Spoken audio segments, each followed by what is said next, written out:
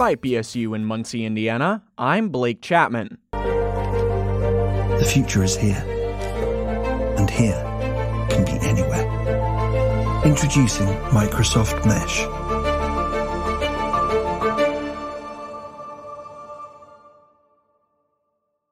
The principal announcement of Microsoft's annual Ignite Developer Conference Tuesday was their newest cloud-based mixed reality platform for the second HoloLens, titled Mesh. A scripted 2-minute teaser for the application showcased its major collaborative functions, including the ability to annotate and share three-dimensional holograms without the need for separate controllers.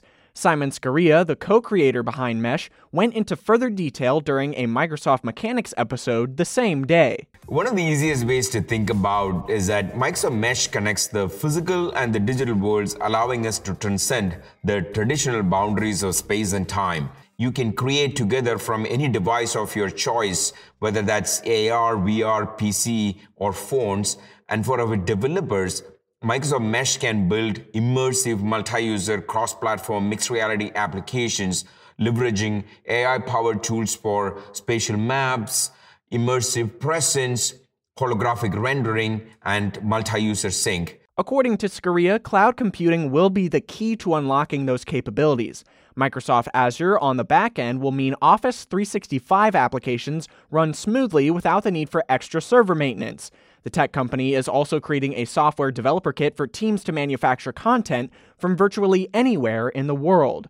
Though Mesh is currently available for preview, the introductory cost is high for bulky headsets like HoloLens 2 and Oculus Quest. The former costs over $3,000 on Microsoft's website. Virtual presentations have become a staple of award season this year, but with convenience does not come quality, as the Hollywood Foreign Press Association found out after Sunday night's technically disadvantaged Golden Globes telecast.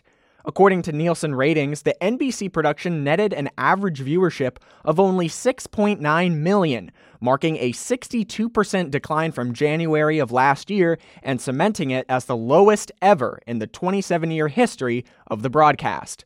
The sinking audience numbers kept in line with other award shows taking place during the pandemic, but the Screen Actors Guild Awards hope to stand out for good reason. SAG announced this week that their show will be pre-taped and come in at under an hour. Feature segments like the I Am an Actor speech and the In Memoriam section will remain.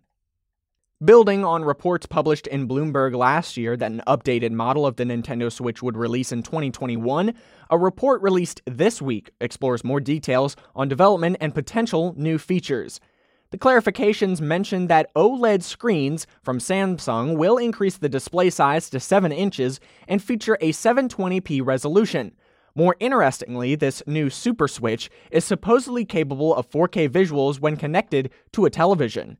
The conclusion to the report states that mass production on the model will commence in June, and the final version would be ready in time for the holiday buying season.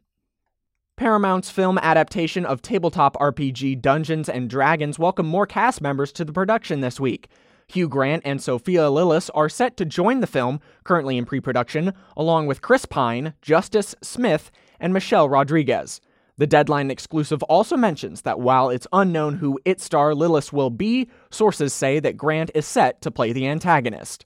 As always, make sure to keep up with everything Byte on the web at bytebsu.com, and make sure to check back here every weekend for another episode of Wrapped Up. Till next time, for Byte BSU, I'm Blake Chapman.